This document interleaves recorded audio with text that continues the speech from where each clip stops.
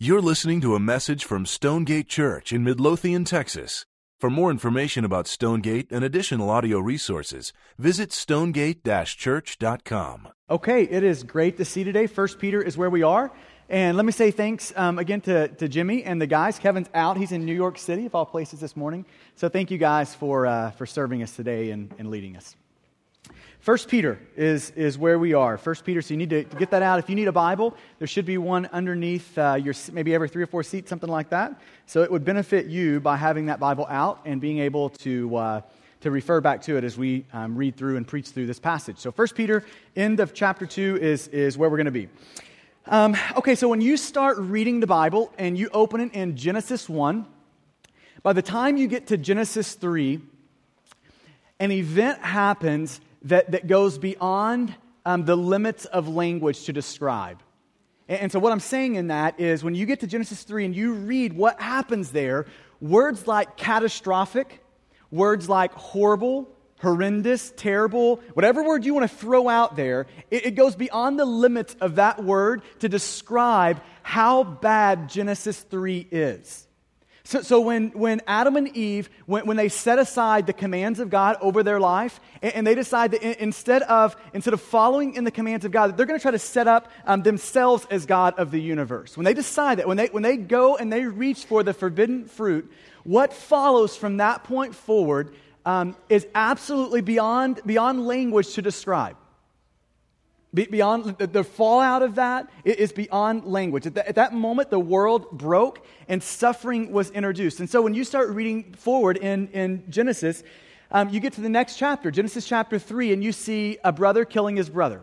That's what follows. You see in Genesis 6 that the world is such a wreck that God looks at the world and says, I'm going to slaughter everyone on it, and I'm going to start again with Noah and his family. You start reading forward, and you see jealousy follows.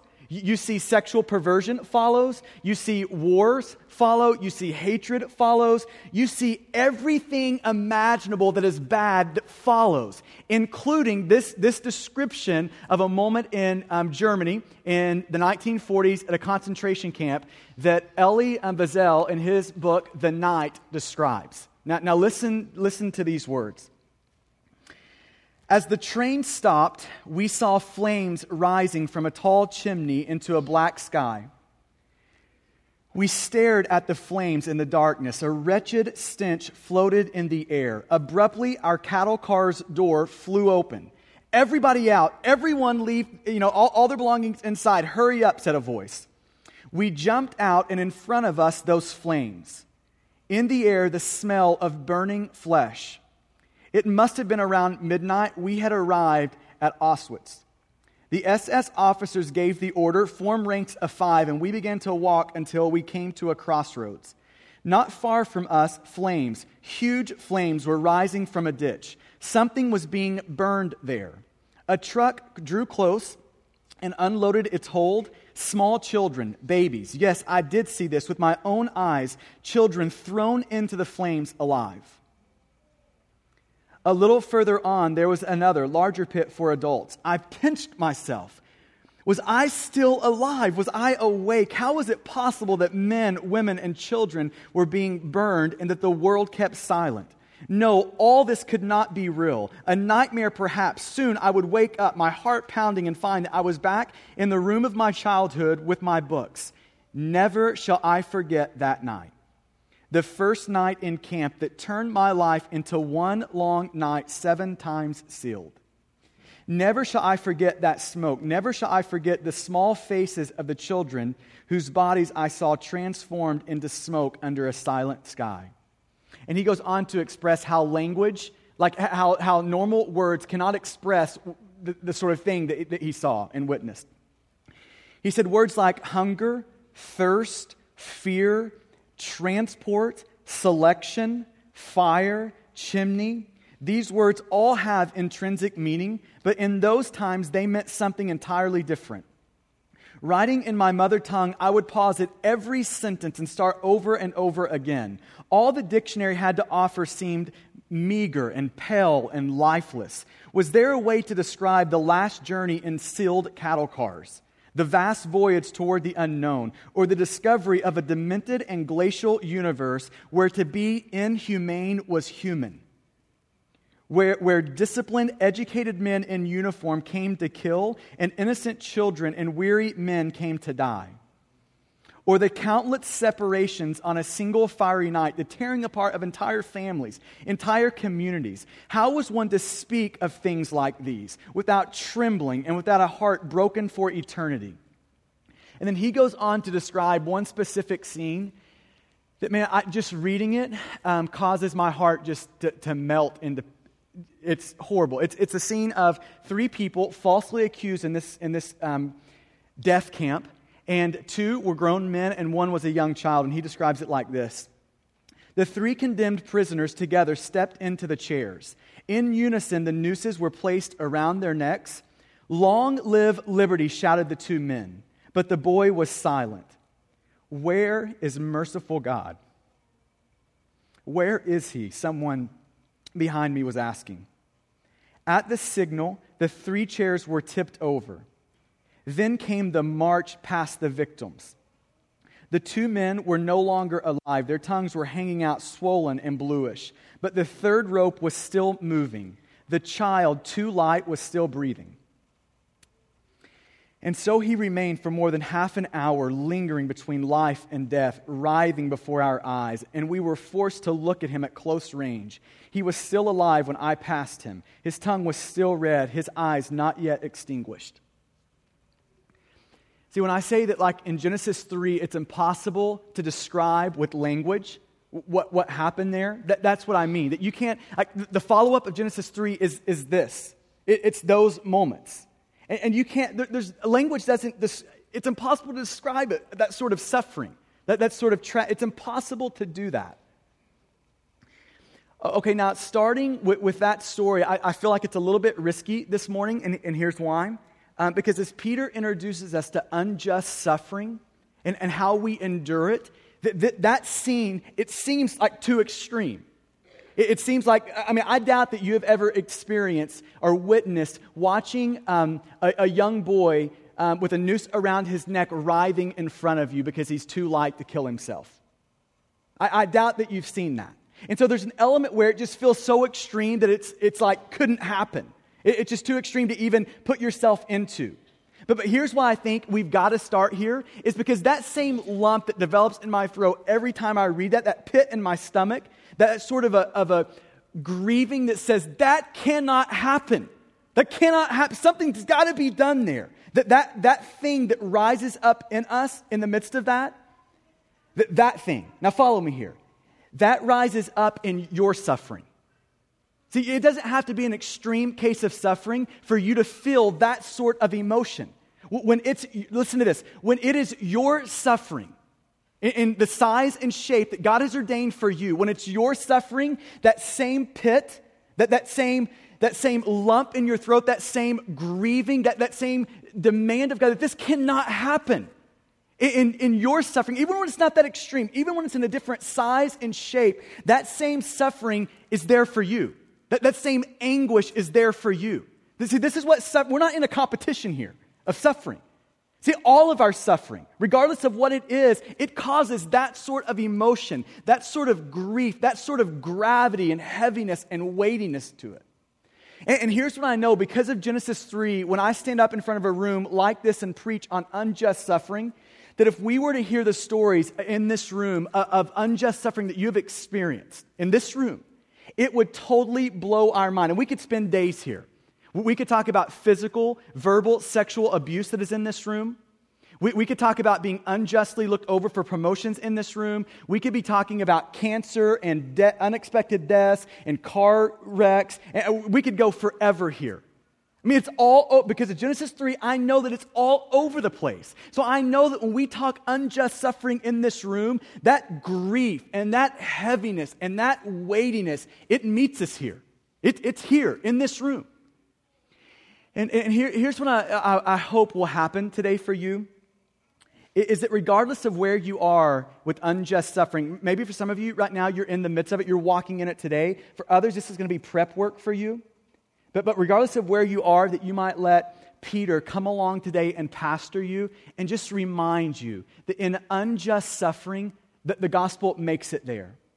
That in your unjust suffering, what happens to you, when it comes for you, the gospel gets there. The gospel has something to say to that. That the gospel can actually redeem that. That the gospel can actually produce in you these fruits of the Spirit and the way that you respond to that unjust suffering that is a great gospel display. So the gospel gets there. It can redeem even your unjust suffering. So with that, let's go 1 Peter chapter 2, starting in verse 18. Peter says this, "Servants, be subject to your masters with all respect, not only to the good and gentle, but also to the unjust." You might underline that word, to the unjust. Verse 19. "For this is a gracious thing when mindful of God, one endures sorrow while suffering," underline this word again, unjustly. Verse 20. "For what credit is it if when you sin, you are beaten for it, and you endure? But if when you do good and suffer for it, you endure, this is a gracious thing in the sight of God." Verse 21. "For to this you have been called, because Christ also suffered for you, leaving you an example, so that you might follow in his steps. He committed no sin, neither was deceit found in his mouth. When he was reviled, he did not revile in return. When he suffered, he did not threaten, but continued entrusting himself to him who judges justly. He himself bore our sins in his body on the tree, that we might die to sin and live to righteousness. By his wounds you have been healed. For you were straying like sheep, but have now returned to the shepherd and overseers of your souls." Peter is talking about unjust suffering. And I think we can all relate to just our natural responses to unjust suffering. Just go back to the last time you experienced suffering that was not the cause of it was not your sin. Okay, so you just experienced something that came your way by no fault of your own. And think about how you responded in that moment. I think there's two primary ways that naturally people respond, two natural impulses of the human heart. One way is to fight. We'll just put it under that category. Response number one is to fight. That we look at the person or the thing or the people that have caused our suffering, and we look at them and we say, "Poor you, because I am about to kill you." Okay, this is the fight thing. And I don't know if you can relate to that. I am all over that. That is the impulse that arises in me in the midst of unjust suffering, is who is going to pay for this? Because I'm finding somebody, and we're taking it out on them. I laughed at one pastor as he's commenting on this. He said that, I still get this. He said that passivism, I just don't really get that. The fistism, I get that. Right? I'm all over past the fistism. Past the fistism makes perfect sense to me. Right? This is that impulse that says, you hit me, I'm hitting you. You punch, I'm punching back. It's this fight thing. Now, others in the room, you would say that, listen, I'm not the fight type guy. I am, here's response number two, just a natural impulse of the heart is flight. We don't look at people that cause the unjust suffering and say, I'm going to go find you and physically harm you. Instead of going after them and saying, "Poor you," we say, "Poor me." We sink into despair, and we sink into the self-pity. And all the while we've retreated, and we're just clubbing the person in our heart. So we're not going and saying, "We're going to make you pay." We sink into self-pity, and we try to make them pay in our heart. Right? So these are the two natural impulses in the human heart. And Peter is saying the gospel has something to say about unjust suffering and how you walk in it. The gospel invites you, and Peter is about to invite you to a third way, to a difficult way. It's a road less traveled, seldom seen. It's this way of faith, this way of enduring suffering. And so this is the big idea. This is the big principle that Peter is going after, this way of faith. That there is a difference that the gospel makes in the middle of your suffering. It enables a different response. Because of the life, death, and resurrection of Jesus, that you can actually respond differently to unjust suffering. Okay, so this is big idea. To his readers then, you now reading it, the big idea is when you encounter unjust suffering, you are to graciously endure it. You are to graciously endure unjust suffering. Let me say this again. This is how the gospel redeems some suffering in this room, in you, in your situation, that you are to graciously endure unjust suffering. So let's just kind of work through three words in that phrase. First piece of that is unjust. That we're talking about, specifically, Peter's talking in this passage about unjust suffering. Suffering that comes your way by no real fault of your own. And listen, sometimes that's a really hard line to draw because most of the time suffering has a little bit of fault of your own in it. But essentially, unjust suffering is, it comes not because of your sin and your stupidity, but because of the sin and stupidity of the people around you. That is unjust suffering. So I don't know if you've read the story lately of the lady up in the Northeast who was walking with her child out of a Target. And the Target is connected to a 4-story parking garage that has a bridge connecting the garage 4 stories high to the Target. And 2 teenagers, as she's walking out, shove a shopping cart over the top of this bridge 4 stories up, and it lands on her. That's unjust suffering. I don't know if you read, I think it was yesterday in Hollywood, that a gunman shoots 12 times, just in the middle of an intersection, just shooting whoever passes by. One guy passes by, and he gets shot in the jaw. That's unjust suffering. Met a lady a few years ago that she's driving underneath an overpass, and a nameless, faceless guy, for no reason, drops a canister that is full of acid, breaks through her windshield, and all over her, and literally begins to melt the flesh off of her body. Now, that's unjust suffering. And listen, it's all shapes and sizes in this room. It's not just crazy cases. It is people that can't get pregnant. It is marriages that have disintegrated. It's an unexpected death. It's cancer. I mean, there's a million of these things that come your way. No, it's not because of a fault or a sin or stupidity on your part. It's just living in a broken world and the sin and stupidity of the people around you. It's unjust, he says. And then he says this, that you are to endure that. That means to withstand it, to stand strong in it, to hold your ground in it, that you're to endure it. You see it twice in verse 19 and 20. He says you're to endure these things, that your job in unjust suffering is endure it. Okay, but then there's this word graciously in front of that. It's not just endure it, it's graciously endure. It's do that graciously. Now go back to chapter 2, verse 15. And I want to give you a picture of what it means and why that word graciously is in front of the way we should endure. Verse 15. It says, "For this is the will of God, that by doing good you should put to silence the ignorance of foolish people." So see, it's actually, like, what it means to say that you endure graciously is to say that you don't just endure, you don't just stand there and kind of hold on and withstand it, that you're actually seeking to do good to the people who are trying to do you harm. That's what it means to endure graciously.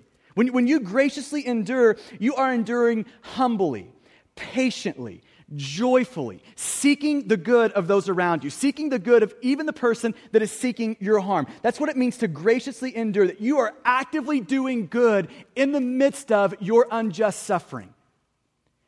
And listen, I think this is such an important issue for our church specifically, and really just the church in the West in general, to hear, because I think it's a missing note in our suffering.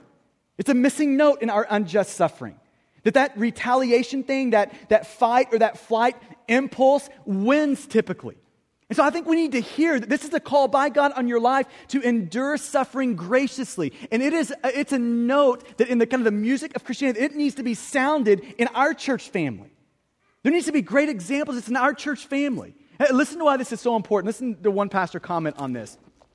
He said it this way: "There appears to be an automatic and deeply rooted sense that if I've been mistreated or let down or hurt, then the other person deserves to be shown up and brought to justice and paid back." And listen to this. "And therefore, I have the right to make sure that happens. So I can use criticism or slander or put downs or threats or grudges to make sure that they get their deserved reward. And it seems to me that less and less do I hear people say, yes, I have been unjustly hurt. Yes, I have been let down. Yes, I have been mistreated. And yes, they deserve to be shown up and brought to justice and rebuked. But no, I will not be bitter. I will not retaliate. I will not criticize or slander. I will return good for evil, and I will bless those who curse." I think it's a missing note. That more of that needs to be said. More of that needs to be experienced. More of that needs to be displayed. So I think for a lot of us in the room, and you just go back to the last time you suffered unjustly. That I think for a lot of us in the room, our impulses win. These impulses of, okay, so they have sinned against me. And so now that the laws of God and the commands of God and the way of God and the wishes of God for my life, all of that goes out the window for this moment when I've got the right to do whatever is necessary to retaliate. So I think this is what normally wins in these moments. That in that moment there is they deserve this, and surely God would allow me to do anything to make sure they get what they deserve. And Peter is saying, no, that's not true. That when you suffer unjustly, that does not excuse sin for you. It doesn't open up the door for you to act any way you want, to retaliate, to retreat back into self-pity, It doesn't give you the opportunity to do that. See, Peter is pastoring us here in a really sensitive issue, and he is saying, listen, how you're to respond in the midst of unjust suffering, you are to graciously endure that. Graciously endure it. Okay, now Peter is about to clarify this principle, and he's going to use two illustrations to clarify it. He's going to bring some clarity to this, and two illustrations. Here's illustration number one. It's servants and unjust suffering. So he uses this imagery of servants or slaves and unjust suffering. And you see it in verse 18. Look at what he says in verse 18. Servants, be subject to your masters with all respect, not only to the good and gentle, but also to the crooked. That word, or to the unjust. That word unjust there is the Greek word skolios. It's where we get our word scoliosis. It's the idea of they're crooked, that they are unjust, they are dishonest. That's the picture here. They're cruel people. They're not good guys. They're not gentle people. They're crooked people. And then it goes on to say in verse 19, for this is a gracious thing when mindful of God one endures sorrows while suffering unjustly. For what credit is it if when you sin and are beaten for it, you endure? But if when you do good and suffer for it, you endure, this is a gracious thing in the sight of God. Okay, now do you see this? This is a shocking illustration. He is essentially using the imagery of servants with a cruel master, a servant that's got no rights on their own. They've got no way of recourse. And he is saying that the gospel goes there, that the gospel impacts the way you would respond in the midst of a cruel master being unjust, treating you not well, not good, not justly, but unjustly. The gospel finds its way even into that. That what it means to endure graciously unjust suffering is this imagery of this servant enduring this unjust master with no right of recourse, and the disposition of this servant's heart being, I want to obey you. I am humble before you. It is my will and my want to be able to submit to you, to work well for you. It's my want and my wish to be able to work for your good, even when you mistreat me, to work for your good. Mindful of God, my disposition of my heart is, I want your best even when you're after my worst. Isn't that a shocking illustration? And I think one of the byproducts is Peter is trying to pastor us. He is saying that, listen, if the gospel can make its way even into that situation, unjust master over a person with no rights of their own, cruelly mistreating them. If the gospel can make its way there, then here's the good news for us today. It can make its way into your situation, into your particular form of unjust suffering. Whatever that is, the gospel finds its way even into your crack and your crevice of your unjust suffering. Even there, that little point in you, that big point in you of unjust suffering. See, I like in the words of one pastor, he said that Peter is attacking the if-only syndrome. If only this would happen, then I could obey God. If only this would happen, then I could endure graciously. If only I wasn't passed over for the promotion. If only I got the approval that I deserve. If only I have this. If only God would do this, then I could obey. And Peter is saying it's not an if-only thing.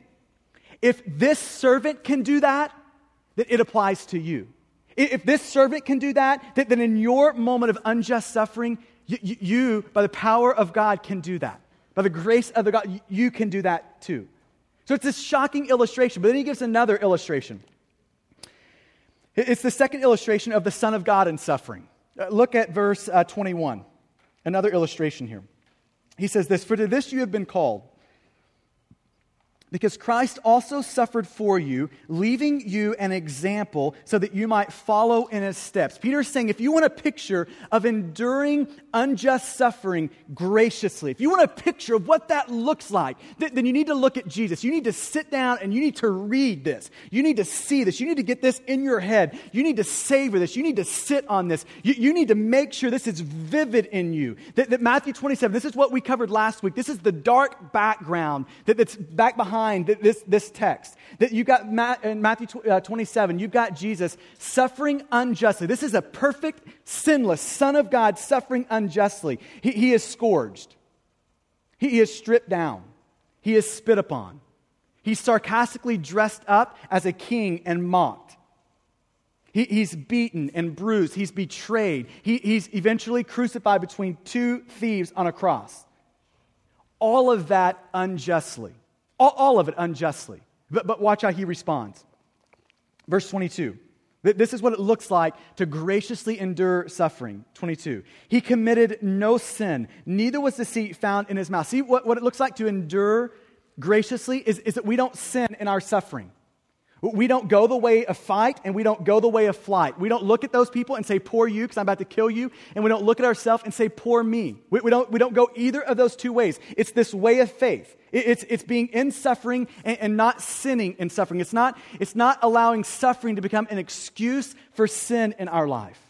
And then he describes what suffering without sin looks like. What it means that Jesus committed no sin. That there's some things that he did not do. See, there's a line that in suffering, that if you cross that line, if you go that route, then you're sinning. And it says he didn't cross this line. It says that when he was reviled, he did not revile in return. When he suffered, he did not threaten. So he didn't return insult for insult, jab for jab, threat for threat. He didn't do those things. So there was this line, and he did not cross the line. He did not go there. So he didn't do those things, but if we're not going to sin in suffering, there's things that we can't do, and there's things that we have to do. Okay, but look at the next phrase. So he didn't revile in return. When he suffered, he didn't threaten, but here's what he did do. And if you don't want to sin in suffering, this is what you're going to have to do. This is what it says. But he continued entrusting himself to him, God, who judges justly. He entrusted himself to God, a just judge. Now, when I read this passage, and specifically Matthew 27, or when I think about a servant with no rights of his own being mistreated by a master, when I think about that, no way of recourse, when I think about that, the justice streak in me starts to scream. This cannot be. This is not right. When I think about a young boy essentially being killed by hanging him, but by a Nazi, there's something in me that stands up and says, something has got to be done here. And that justice streak better be in you somewhere too. Okay, so now when it says that he entrusted himself to a God who judges justly, here's what that does not mean. That does not mean that we should not work for justice. It doesn't mean that. It doesn't mean that when you see injustice happening, that you just turn your head and act like it doesn't exist. It doesn't mean that you allow yourself to be naively exploited for the rest of your life. It doesn't mean that you would never draw boundaries around your life and dangerous people. It doesn't mean that you would not protect your family or yourself. It doesn't mean those things, right? And so maybe just to say this really clearly, it does not mean that you would not take advantage of laws in a land. See, we live in a land that has laws, and we can take our injustice to judges, to juries, to courts, to get justice there. So right, you should do that. That's a good thing. That's a privilege and a grace that God has given us here. So it's not saying that you should not do that. In Acts 16, Paul referred to his rights as a Roman citizen to help bring about justice. So that's a good thing. So it's not saying don't go through the right and appropriate means to secure justice. Okay, now here's what it does mean, though, on the other side of this. Think the context here. You've got servants with no rights and no way of recourse. You've got Jesus, who is under a government that should be, according to verse 14 in chapter 2, should be promoting justice and protecting the innocent. And yet, in the case of Jesus, they are promoting injustice and they're punishing the innocent. See, he's got no right of recourse. There's nothing else he can appeal to. All of his appeals are done. For a servant in this situation, they have nowhere to appeal. There's no place they can go. And Peter is saying, in those moments of unjust suffering, where there is no place you can go to see justice secured, in those moments where you have no way of recourse, where unjust suffering for the time being is going to win, in those moments, what you have to do and what I have to do, we have to entrust our injustice, this unjust suffering, we have to entrust that to the courts of God. We have to entrust our cause to the courts of God. We have to have an absolute confidence that in the end, all things crooked will be straightened. That all wrongs will be righted. That every victim will be vindicated. That every victimizer will be brought to justice. That in the end, God will settle all accounts. See, unjust suffering asks you the question, do you believe that?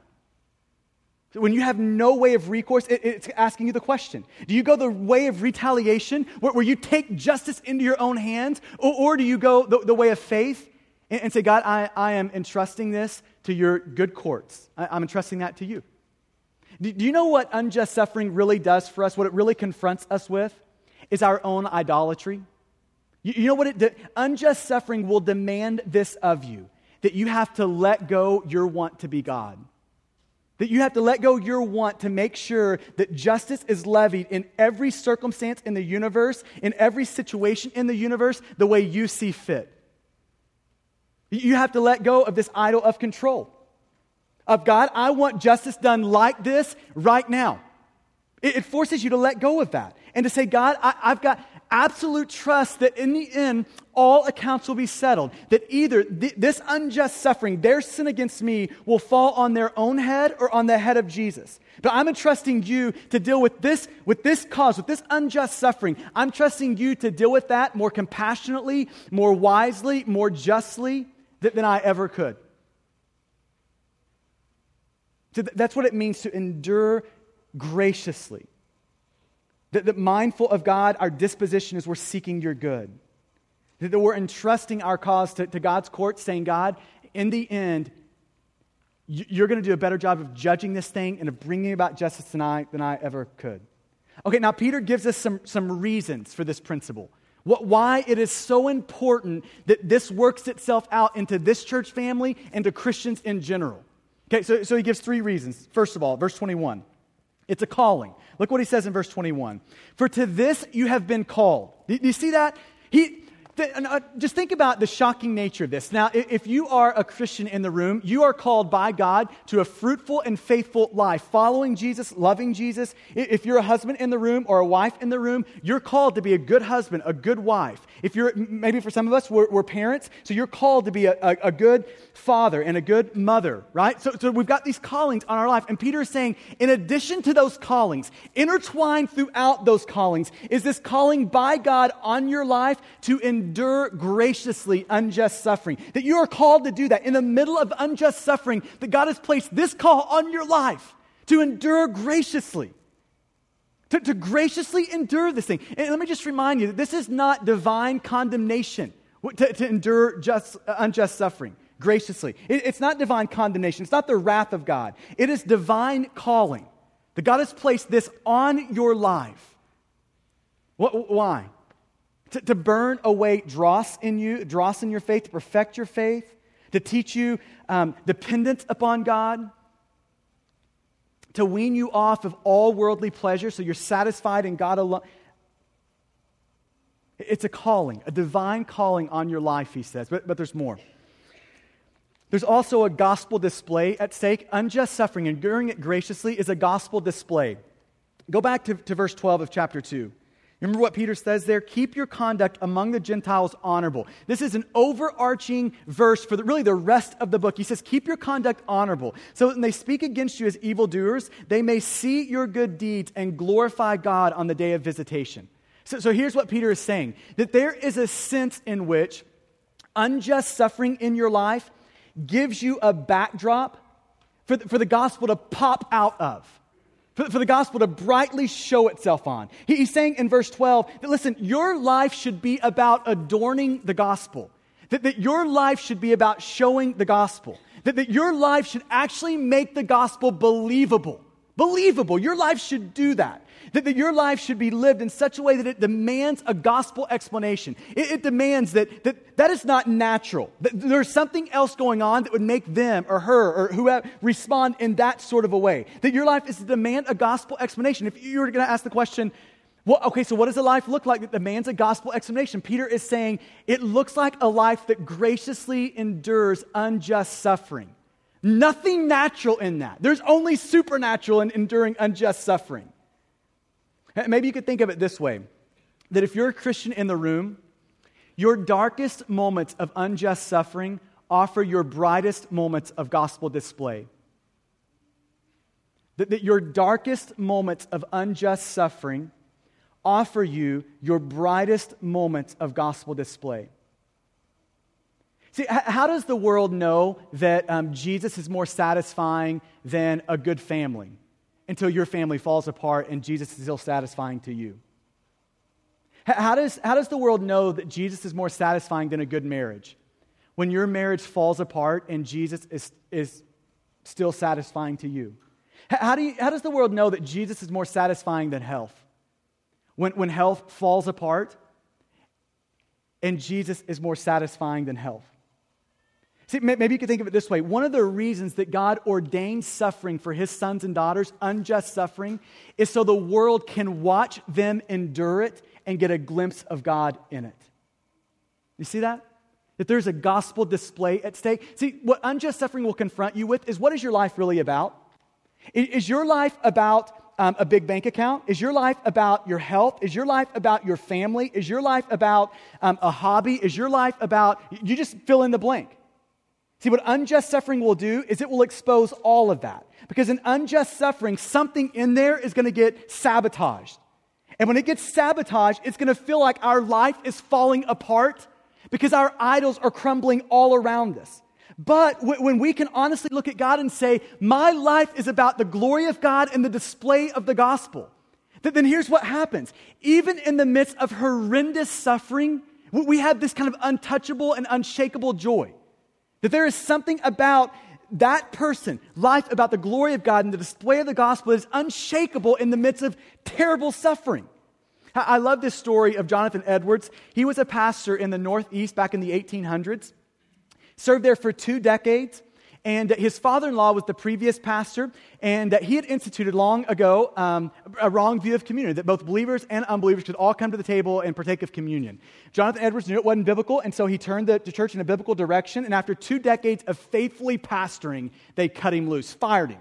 Probably the greatest theologian in American history, fired him. And this is what one observer said about Jonathan Edwards as he got fired. He said, that faithful witness, referring to Edwards, received the shock unshaken. I never saw the least symptoms of displeasure in his countenance the whole week, but he appeared like a man of God whose happiness was out of the reach of his enemies. And his treasure was not only a future, but a present good, overbalancing all imaginable ills of life, even to the astonishment of many who would not be at rest until without his dismissal. Do you see that? That when your life is about the glory of God, when idols fall around you and life is really about the glory of God and the display of the gospel, then there is an unshakableness about us even in the midst of unjust suffering. There's this happiness that is beyond the reach of unjust suffering. So it's this gospel display. It's a way to show the satisfying nature of God. But one more reason is it's commendable to God. It's commended by God. Look at verse 19 and verse 20. You see it twice. It says, for this is a gracious thing. And when it says this is a gracious thing, it means that this is commendable by God. God looks at this and he credits that as something worthy, as something good, as something that would bring a smile to his face. That when he watches his sons or daughter endure unjust suffering graciously, it pleases him. If you want to kind of see this again, look at 1 Peter chapter 3, verse 9, and you see it again, that there is a way in which God bestows special favor and a special blessing on those who graciously endure unjust suffering. There's a way that God looks at that and says, I'm giving you more. More comes to you as you endure unjust. So Peter is saying it's commendable by God, commendable to God. For those of you who right now are in the midst of terrible unjust suffering, can I just look at you here for a second? Look at me. When you endure it graciously, it's commendable. God looks at that and he is pleased with that. It brings a smile to the face of God as he sees his sons and daughters endure that graciously. Okay, we're going to finish here with the motive, the principle's motives. So the question is, how do you do that? There is nothing in that is easy. There is nothing in that is natural. Everything we're talking about is supernatural. It takes grace and a lot of the power of God and the work of God to produce these things. So you do not get this. The how to this, how do you do that, is not found in 3 steps and then you've got it. 10 steps and then you're sure to be able to endure it graciously. It's not found in a plan. It's found in a person. Look at verse 24. Peter says this, He himself bore our sins in his body on the tree, that we might die to sin and live to righteousness. By his wounds you have been healed. Verse 25, for you were straying like sheep, but now have returned to the shepherd and overseers of your soul. It's not just Jesus as an illustration and an example of suffering. It's Jesus who endured unjust suffering, listen to this, as your substitute that you need. See, this cuts right to the center of suffering and our problem with suffering. See, our problem with suffering is inside of us, not outside of us. Our primary problem is sin, not suffering. See, what sin does is it complicates the suffering. It troubles our troubles. See, our primary problem is inside of us, not the suffering that is outside of us. And what the gospel does, what Jesus on the cross does, is he answers and resolves our greatest problem. He meets our greatest need. Your greatest problem is sin. The greatest problem that you have is not other people's sins against you, it's your sin against God. That's the greatest problem that you have. You hearing that? And until you see that, you'll never be able to get past unjust, you'll never be able to graciously endure it. That on the cross, Jesus took care of, resolved your biggest problem, sin, what's inside of you. You see it in verse 24, he bore your sins in his body. That is gospel 101. That is what Jesus, life, death, burial, and resurrection accomplished for you. A substitute for you in your unjust suffering. But he also solves our problem with the sins of other people when they commit them against us. See, it's when we sit in and we savor and we can see and it's vivid to us that Jesus died in our place unjustly because of our sin. See, it's when we see that what Jesus has done for us, that enables, that energizes us to be able to look at the sins of other people, sins that they've committed against us, and to graciously endure them. See, it's when we see that Jesus graciously endured sin that we brought against him, that we can begin to graciously endure the sins that other people commit against us. Do you see that? Nothing in that is natural. That requires the grace of the gospel to do that. That's why in verse 24, do you see verse 24? Where it says, you're dead to sin, but you're alive to righteousness. See, it takes that sort of grace, that sort of a gospel. Peter is not just talking about a gospel that secures the penalty of our sin, that pays, past tense, the penalty of our sin. He's not just talking about a gospel that gives us a future hope in heaven and an eternity with God. He is talking about a gospel that meets you in your suffering. That right now, if you're enduring unjust suffering, that right now, regardless of how big and how wide and how deep that suffering is, that there is a present hope in that suffering. That the gospel makes its way even into that suffering. And that the power of the gospel in that moment allows you to say no to sin and yes to righteousness. To say no to retaliation and yes to the road of righteousness. To say, no, I will not strike back. I will not sink into self-pity. I will choose the way of God here. See, the gospel gives you that sort of energy, that sort of motivation. It is the only thing that can sustain you long haul for this sort of gracious endurance. Do you see that? It is the only thing that can do that. That Jesus bore your sins on his body. That he graciously endured the unjust suffering that you have caused for him. And so now we can graciously endure the unjust suffering that others cause for us. Can you hear that this morning? How the gospel intersects with that, how the gospel deals with that? That the gospel allows you this supernatural power to fight against the natural impulses of your heart and to say, God, I choose you. When I have no right of recourse, it's yours. It's in your courts. I have complete confidence that in the end, you will settle all accounts more wisely and graciously than I ever could. In Acts 12, and we're done. In Acts 12, Peter is He is imprisoned. He's suffering for the sake of Jesus unjustly. He's imprisoned. And it says that the next day Herod was going to bring him out. Translated, that means the next day Herod is going to execute Peter. In a prison, he's waking up in hours, and he will be executed. Okay, can you get there? In hours, he's executed. And do you remember what happens when the angel comes in the middle of the night to bust Peter out of prison? Do you remember what he finds? He finds Peter sleeping, fast asleep between two guards. Fast asleep between two guards.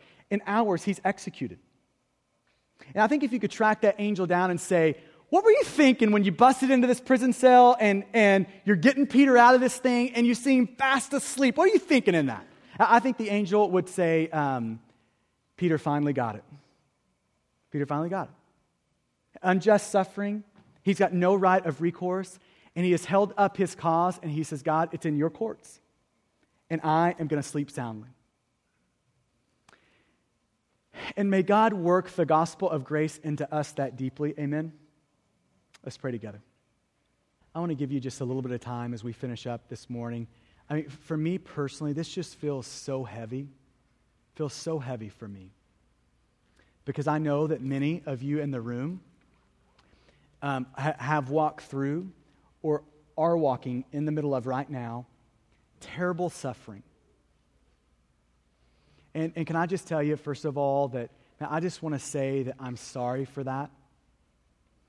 That there is a weightiness and a grief and a gravity that those moments bring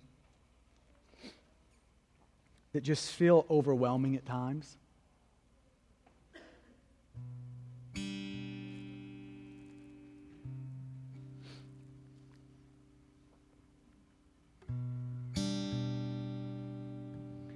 But I want you to see, I want you to let Peter pastor you this morning as he gently says, here's your role in that unjust suffering. You're to graciously endure it. Mindful of God, your disposition is, I'm seeking the good of those who seek my harm. And mindful of God, when we've got no way of recourse, we entrust our cause to the just courts of God. When justice cannot be had now, we have a complete confidence that it's only postponed. That one day God will straighten everything that's crooked, that He will settle all accounts.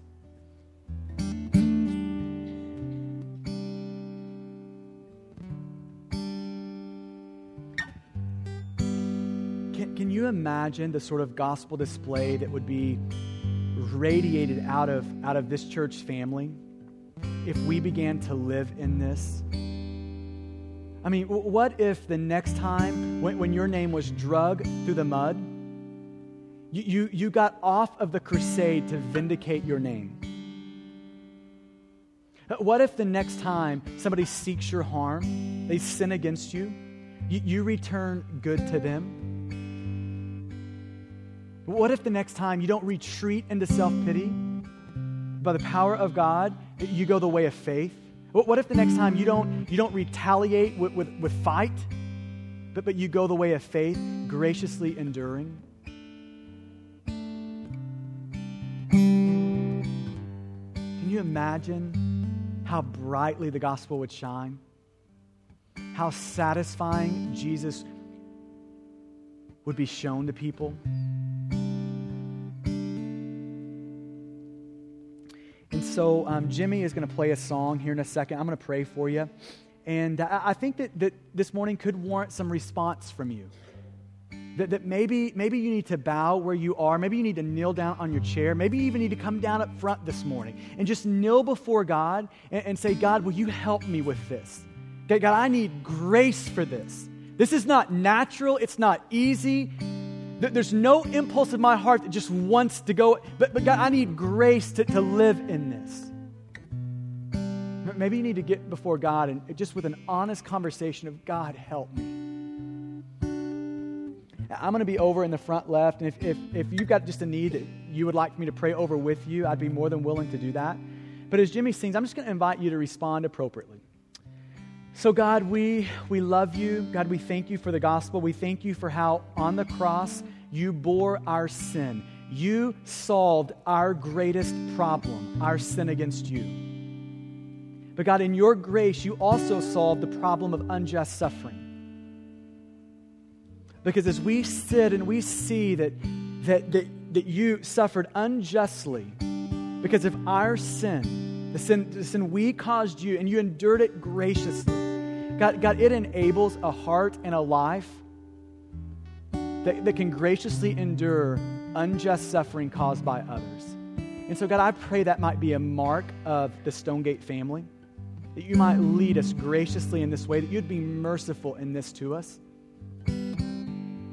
So, God, will you do that? Will you massage this deep into the bones of our church? It's in your good name that we pray. Amen. Why don't you stand with us? Thank you for listening to this message from Stonegate Church, located in Midlothian, Texas. For service times, additional audio and study resources, as well as information about our church, please visit us at stonegate-church.com.